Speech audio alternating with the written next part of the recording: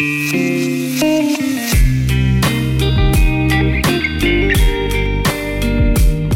is Mary Smigelski. I'm here with my partner, Josh Cantrell, co-chair of the Illinois Biometric Information Privacy Group at Lewis Brisbois. And we are here for our next episode of the BIPA Radar.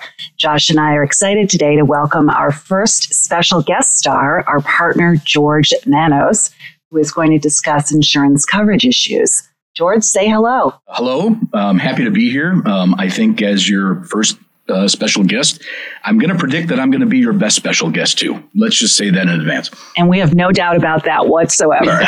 Because insurance is so interesting by itself, intrinsically.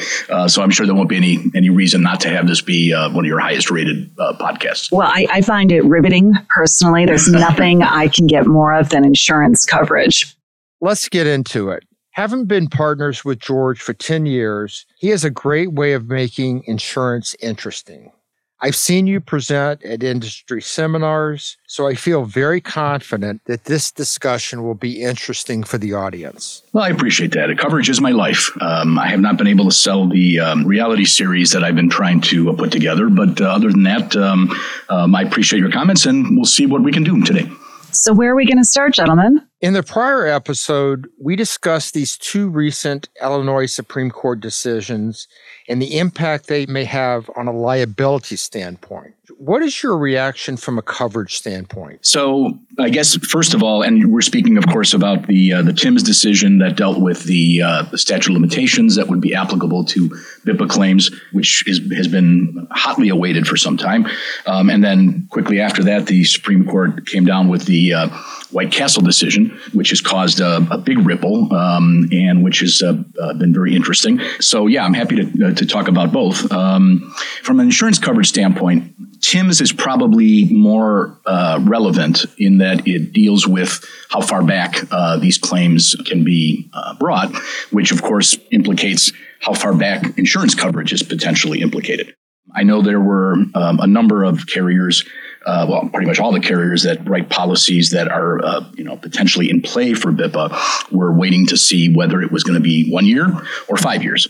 A lot of people were hoping it was going to be 1 year. I know that that's true not only for the insurance industry, but obviously for the potential defendants in these claims.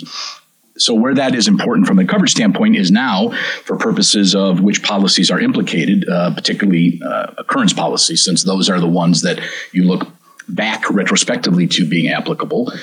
It definitely is important because it now means that insurance policies that were issued, 2, 3, 4, 5 years prior to when the offense took place are now in play, which is important for purposes of defending the claims, important for purposes of there being potential exposure under those policies.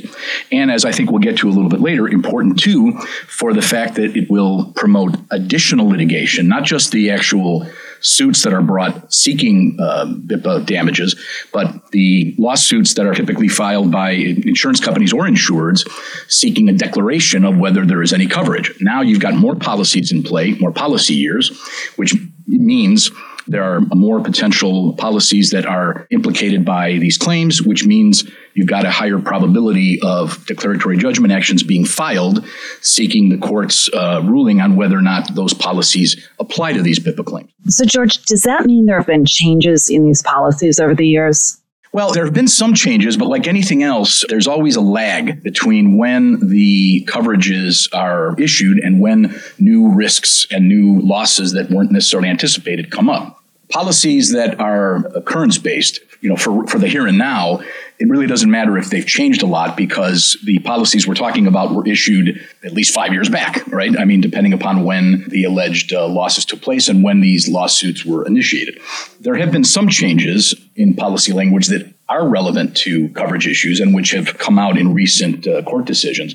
But I think that, like anything, you're going to see the insurance industry react to not just the fact that we've had this proliferation of BIPA lawsuits since early 2019, but also in light of these two recent decisions, and in particular, the Timms decision.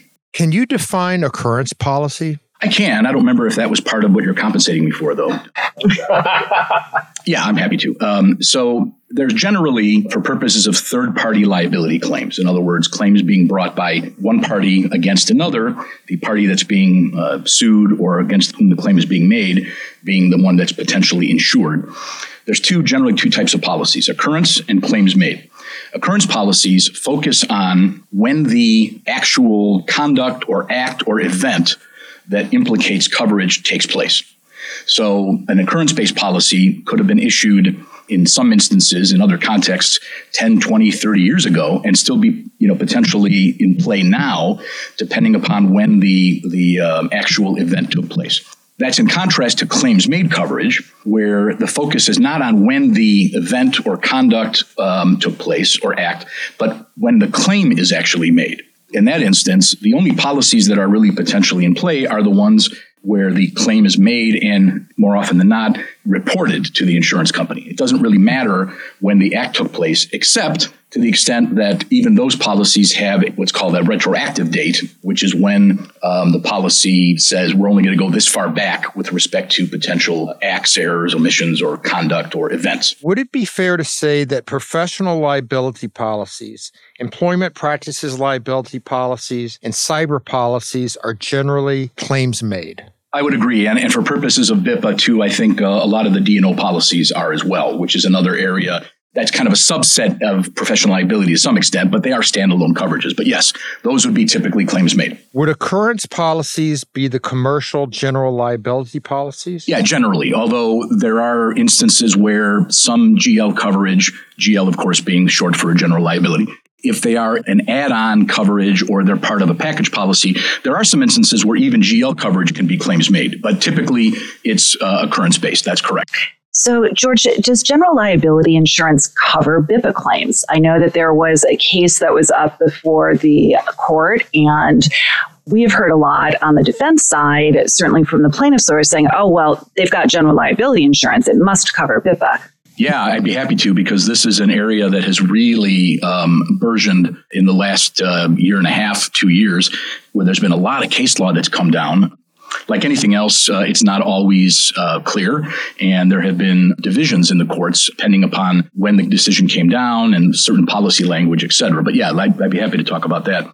First of all, commercial general liability coverage typically applies in two instances. Coverage A is for bodily injury or property damage, and coverage B is for personal injury and advertising injury. For purposes of BIPA, really it's coverage B and personal injury that is potentially relevant. There's really not bodily injury claims that are implicated by this. There's really not property damage. And advertising injury is enumerated offenses that are covered are similar to personal injury, but really it's the personal injury coverage. And in particular, the fact that most policies actually list what enumerated offenses are covered under the PI side. And oftentimes that includes, and more often than not, things like invasions of privacy and so forth. And that's where there has been a push in recent years for coverage litigation that has resulted from these BIPA claims being brought and insured tendering those claims to their GL carriers. Why is there coverage litigation? What is it about Illinois that leads to more coverage litigation than other states? Generally to say, why is there more coverage litigation? And that's because we have the Attorney Full Employment Act that makes sure that lawyers have things to do. That's a joke, and I'm only kidding. We got to bring you on more often just for the humor. That's true. In fact, I'm surprised there already isn't an Attorney Full Employment Act. But you are correct. There is an aspect of Illinois law that is really unique to this state as opposed to other states, which really lends itself to a lot of these declaratory judgment filings. And let me first talk a little bit about that, because maybe not everybody in the audience is familiar with what a declaratory judgment action is, or a DEC action, or a DJ is the short form for those. Declaratory judgment actions are a statutorily provided for ability to go into court and literally get an advisory opinion. Typically, you can't do that. I mean, in most instances, you have to have a loss, or at least a claim for a loss, a claim for damages, a claim for something. Even equitable remedies, here in Cook County anyway, are governed specifically in our Chancery Court as opposed to our General Law Division. Even equitable claims normally require some type of damage or loss.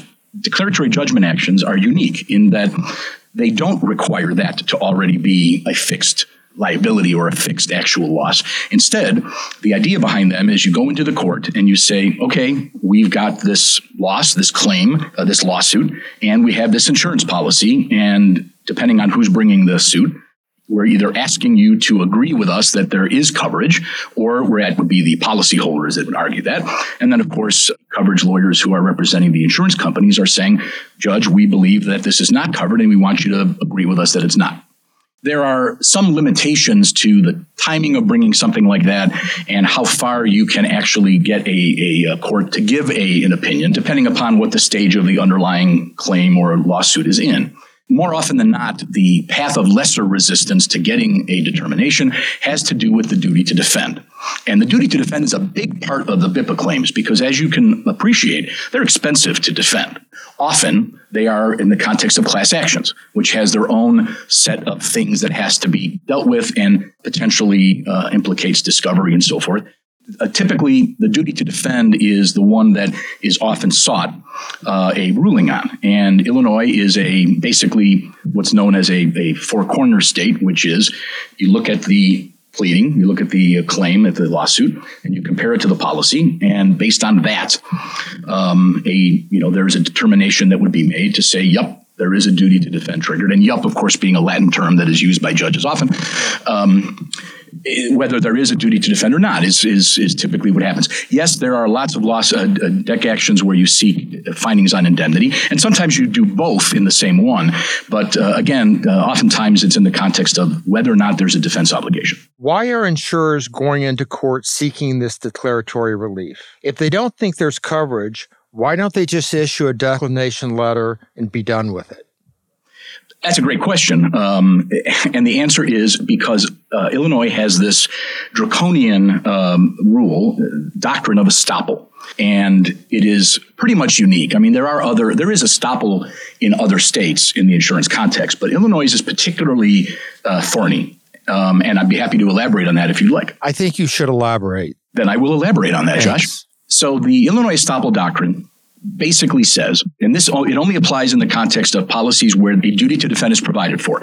Again, depending on who's listening to this, maybe not everybody will know that, but not all policies have a duty to defend. Some policies, some third-party liability policies, have a duty to reimburse or a duty to pay attorney's fees and defense expenses at some later point. But typically, there is an actual obligation to provide a defense to the insured when they are sued or when a claim is brought against them. And what a claim is varies, policy to policy, but, it's easier in the context of litigation because then you've got actual allegations that you're comparing to the policy. All right. In any state, the insurance company has an option of looking at a claim, comparing it to its policy language, doing whatever investigation it needs to do, and then deciding whether it is going to accept the claim completely and just provide a defense and potentially indemnity, whether it is going to accept the defense under a reservation of rights, which does not involve restaurants. It's a different kind of reservation, and we can talk about that too if you like. Or to deny and just say, we don't think there's any coverage. But here's the kicker in Illinois. If an insurance company denies and guesses wrong on whether there was a duty to defend, they are then stopped from asserting their coverage defenses that would have been available under the policy. In other words, they could end up covering something that the policy didn't contemplate being covered in the first place because of the breach of the duty to defend. So is that a penalty or an incentive for insurers to either accept a duty to defend or go into court and seek a declaratory ruling like you discussed? Right. And in fact, it's interesting because the courts basically have said we encourage insurers to file declaratory judgment actions in order to get an adjudication instead of simply denying the claim. But there is a quid pro quo. There's a balance to the estoppel doctrine, which is potentially helpful to carriers, and that is, and I should point out that you can have a duty to defend even if there is no ultimate indemnity obligation. If you've done insurance as long as I have, you wake up at night, hearing in your head, the duty to defend is broader than the duty to indemnify. Okay. I mean, we hear that all the time. And it's true. But the interesting thing is, because the duty to defend is based upon just comparing allegations of the complaint, the causes of action, et cetera, against the policy, it is not only a broader approach, but it is looked at purely in that context.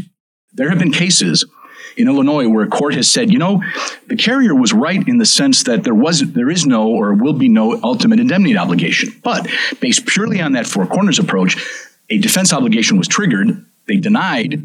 They didn't provide a defense under reservation or file a declaratory judgment action, and therefore they're stopped from raising the very defenses that we agree would have precluded an indemnity event under the policy. That's how problematic it is. Well, what exactly is a reservation of rights? Yeah. So a reservation of rights is basically the insurance company advising the insured that they are not denying the claim, but that they are accepting the claim with reservations to be able to deny the claim in the future, depending upon what happens in that case. You reserve on things that would ultimately potentially preclude coverage, such as whether there is an exclusion that might apply to the claim because of the nature of one of the causes of action or because of the nature of the damages being sought. So basically what an insurance company does is they are in writing, and there are very specific guidelines and rules on the adequacy of a reservation of rights letter, where you're basically saying to the insured, okay, here's the allegations of the claim. Here are the relevant policy provisions. Because of these policy provisions, we are reserving our right to deny because, for example, punitive damages are sought, and our policy excludes punitive damages. So to the extent that there's an award of punitive damages, we ain't paying for that. Ain't, of course, being the proper English as well. Or there are mixed allegations. There's claims that are in the alternative. One being negligence, and the second being in the alternative. The plaintiffs will assert intentional conduct. Well, a lot of policies have exclusions for intentional conduct. More often than not, they require an actual adjudication that there was intentional conduct. So you would say in a reservation, we're reserving our right to deny to the extent that there is any allegation or claim for intentional conduct that is actually found and adjudicated. We're not going to cover damages resulting from that aspect of it. That's just a small example of the myriad of things that you could reserve on. You can also reserve on conditions to coverage. Was the claim timely reported? Was there any breach of some other requirement under the policy that is a condition precedent to the coverage even being in play in the first place? So that's basically what a reservation of rights is. So given that Illinois is the only state in the country that allows for a private right of action regarding biometric privacy issues, it's one of only a few states that has this unique estoppel doctrine. What is your prediction for the future in terms of BIPA coverage litigation in Illinois going forward? I see a significant increase in what to expect in coverage litigation, in large part because of the Tim's decision, which is the decision on the 5-year statute of limitations applying to all BIPA claims, but also to the White Castle decision, which, while not directly related to coverage, is still relevant because it raises the stakes on what is the number of potential accruing events. And I know you guys talked about that. I enjoyed your last podcast, by the way, which raises the stakes because now you've got the potential for a ton of accruing events that could be viewed as individual violations of BIPA, which then could lead to a significant amount of damages being assessed against someone who utilized the biometric information or collected it. So anytime you raise the stakes on money, you're also, that also basically creates the spidey sense of having to be more aggressive about deck actions, because now where you might have said, well, in some instances, if the damages aren't that great, or if you don't think there's a lot of great coverage issues, you could just decline and hope you guess right. And if you don't, it may not necessarily make any difference because it would have been covered anyway. In light of this, and in light of the fact that we have this estoppel problem in Illinois, it's just going to mean that carriers are going to be, I think, even more aggressive, necessarily, not improperly, necessarily, because the law is basically saying you got to do this or else. Now, I do want to point out something. Why is it that the filing of the declaratory judgment action is important?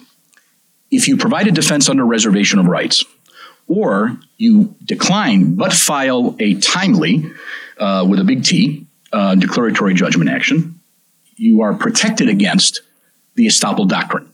Basically, even if the court disagrees with you, let's say the carrier files a DEC action to say we don't think there's a duty to defend, court says, there is. With some exceptions, the only consequence of that is you owe the defense costs that you would have paid had you picked up the defense, or you would owe if there was an indemnity event, if there was a settlement or there was a judgment, you would owe only that portion of that settlement or judgment that would have been covered in the first place. So that's why DEC actions are so important, because if an insurance company is faced with questionable coverage and it doesn't necessarily want to provide a defense under reservation because now it's paying money that potentially wouldn't have been covered if a court agrees that there was no duty to defend, the DEC action provides that bulwark against opening up the coverage defenses or losing them and potentially being on the hook for something that they wouldn't have in the first place. So how does the DEC action interact with the underlying litigation? Because it seems to me there's a bit of a chicken and an egg problem here, because the insured is saying, wait, I should have coverage. I thought I had coverage. The insurance carrier is saying, no, we don't think that you have coverage, yet you still have this BIPA class action proceeding to move forward. Right. So it basically means that the insureds are, in essence, fighting a two-front war. They are not only defending the BIPA claim, potentially without an insurance company fronting those monies while there is a pending dispute over coverage. And at the same time, they are defending the coverage action, or if they initiated it, because a lot of times insureds initiate these too. They want to get an answer on whether or not there's coverage. It doesn't matter, by the way, for estoppel purposes or for protection against estoppel, who brings the action. It's not a race to the courthouse. It can be brought by the insured or by the insurer, as long as if it's brought by the insurer, it is brought timely. But the point being that you are, as an insured, and this is why this is potentially problematic for insureds in the state of Illinois with these BIPA claims, especially now in light of the recent Supreme Court decisions, as far as how far back the BIPA claimants can go, and also what the potential damages are based on the number of violations. It basically means that these insureds are going to be faced with having to fund their own defense potentially on these BIPA claims, and have to defend themselves and fund their own defense against the declaratory judgment action. And in that instance, they will likely need to have a coverage counsel that understands what the policy issues are, et cetera. So it's not like they can use the same lawyers they're using to defend the BIPA claim. It doesn't mean that they can't. It just means that that's not normally the way it's handled, because usually, us coverage lawyers, we stay out of stuff that isn't coverage. And a lot of times the lawyers that defend any kind of litigation, including BIPA claims, don't, sully themselves with policy and coverage issues. So now you're paying two different sets of lawyers in two different litigations. So it is significant. It is significant, regardless of whether or not the insureds ultimately win. Along the way, they have had to front a lot of money. And the American rule is that, typically, even if you win, if the insureds win the declaratory judgment and the insurers lose, it's not like you pay them the fees for having defended or prosecuted that DEC action. In other states, that may be a little different, but generally, Illinois follows the Illinois rule. You don't get paid back if you win. So what happens if a company can't afford to do this? A lot of these companies being sued in BIPA cases are not Fortune 50 companies. I mean, these are smaller, mid-market companies, mom and pop shops. They thought that they had insurance for this very reason, that they get sued, that they would be able to avail themselves of their insurance. But now they potentially have this two-front war that they have to address. Is there a world in which they could just say, okay, fine, insurance company, we say we agree with you. Don't give us the coverage. We're just going to go declare bankruptcy. And then there's no coverage and there's no BIPA claim and the case goes away. So your question implicates a couple of different things that I'd like to touch on briefly. One is, can an insured say, okay, to the insurance company, either I agree with you or I don't want to fight about it. One of the things that can be employed either before a declaratory judgment action is filed or even after it's filed, is that there's nothing wrong with asking the insured, do you want to stand on this this tender of your defense in the BIPA claim. And there are times when an insured will say, and not just in BIPA claims, this applies to any claim, but I know that this is really about BIPA. They'll say, no, we don't want to fight about whether there's coverage. We either agree with you, or even if we don't agree, for whatever reason, we would just as soon not have this deck action. We withdraw the tender. And as long as that withdrawal is confirmed appropriately, in writing or somehow, then that takes the insurance company off the hook of having to either defend under reservation of rights or proceed with that declaratory judgment action. The other thing that's sometimes employed, and I'm seeing this more and more, is insureds are saying, and carriers are saying, look, and this gets back to something you asked about earlier, Mary, was how do the two litigations interact? How do they talk to each other in essence? There are more and more instances now where insureds and insurers are agreeing to hold off on fighting about coverage, okay? Entering into a standstill agreement or a tolling agreement, really a standstill agreement, to say, okay, we're not going to fight about coverage right now. We're going to freeze ourselves in this position today. So there's no estoppel problem. We're gonna pretend like we're taking a timeout, and if at some point one or the other party believes it's appropriate to set aside the standstill agreement in favor of addressing the coverage issue, then here's the mechanism how that's going to happen. That's not a bad approach because it stops the insurance company from having to litigate the coverage action or face the potential of estoppel. It gives the insured the opportunity to focus on defending the one thing instead of having the two-front war as we talked about. And the focus then is, all right, we're going to defend this thing and we'll put our resources to defending it, and we'll see whether or not there becomes an event that requires us to have to worry about whether there's coverage. And that can be settlement discussions, that can be a lot of things. It doesn't necessarily mean that it will necessarily automatically trigger bringing back or having the deck action proceed, but at least it gives everybody kind of a little, safe space for a fixed amount of time to not have to fight about the insurance part. George, before we end, I want you to address what you think the commercial reaction is going to be from the insurance industry in light of these two decisions. Are they going to go back to the drawing board and clarify that their policies don't cover BIPA, or is there a market for BIPA coverage? I'm going to answer your question by saying this. I think most insurance companies, depending upon the nature of the claim and the type of policy, and I know that I probably talked too long about other things, but I do want to touch a little bit on the general liability coverage, which I think we talked about at the very beginning of the podcast.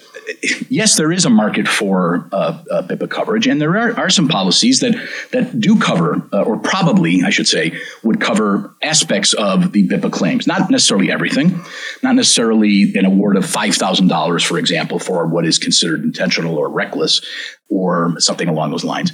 But I think that a lot of insurance companies, particularly I think GL insurance companies, are going to say, we don't think we need to adjust our policies because we don't think there is coverage under the GL.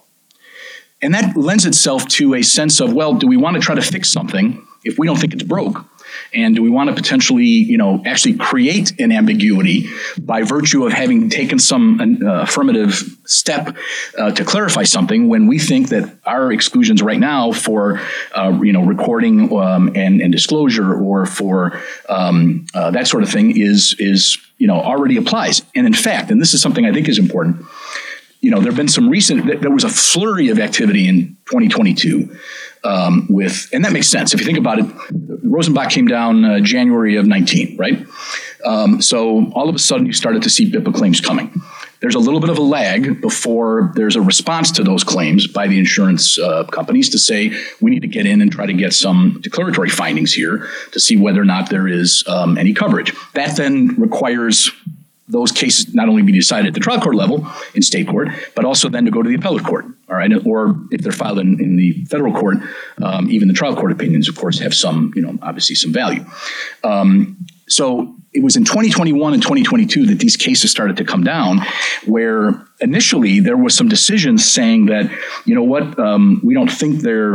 we don't think, for example, that the employment practices liability exclusion that is typically in AGL coverage applies, or we're not sure if the exclusion for recording and distribution applies, or the access or disclosure of confidential or personal information. Interestingly, there was a bunch of cases that came down last spring in the federal court here in the Northern District of Illinois, which actually came to different conclusions, sometimes involving the same insured. There was this company called Thermoplex, where there were different decisions involving in different insurers and Thermoplex. You imagine explaining that to your shareholders if you're Thermoplex. But the trend, at least from my standpoint, the more recent cases that have come down, both in state court as well as in the federal courts, is suggesting that maybe the courts are finding that yes, some of these, at least one or more of these exclusions apply, which means at the end of the day there may not be any GL, or there wouldn't be any GL coverage. I think that's just going to expand. There's going to be even more of these. And I think you're going to see, especially in the federal trial court decisions, you're going to see the Court of Appeals weighing in on these at some point soon, too. Before we let you go, is there anything else you want to cover about insurance or BIPA? I can think of 47 things, but I'm not going to do that to you because this is not the George Manos podcast. I recognize that, at least not yet. Joke. I think that what is important with regard to BIPA is that there's one thing that insureds and insurers agree on, and that is they're struggling to deal with this statute that some people feel was not really well drafted, or better, left some questions open, which the Supreme Court and which trial courts and appellate courts have had to try to fill in gaps and deal with. That's the very reason why everybody was waiting for Tim's, waiting for White Castle. And I wait for White Castle every Friday about 3 a.m., although not so much anymore. Now it's more like 10:30. But the point being that insurers and insurers alike agree that the BIPA statute creates challenges that are going to have to be dealt with and borne by both the insureds, these companies, by the insurers, and I think will continue to require the court's intervention to try to get some of this sorted out. At some point, there may be legislative involvement as well. But at least for the time being, I think that BIPA is going to continue to provide more questions than it does answers across the board, including with regard to the insurance industry. Well, George, thank you so much for all of those insights. We really appreciate it. I did not fall asleep during the insurance commentary. I actually found it fascinating and incredibly informative. So you have fabulous first guest star. It was my pleasure, and happy to come back anytime. And continued success with this podcast and with dealing with this BIPA thing. Thank you, George. Thank you very much, George.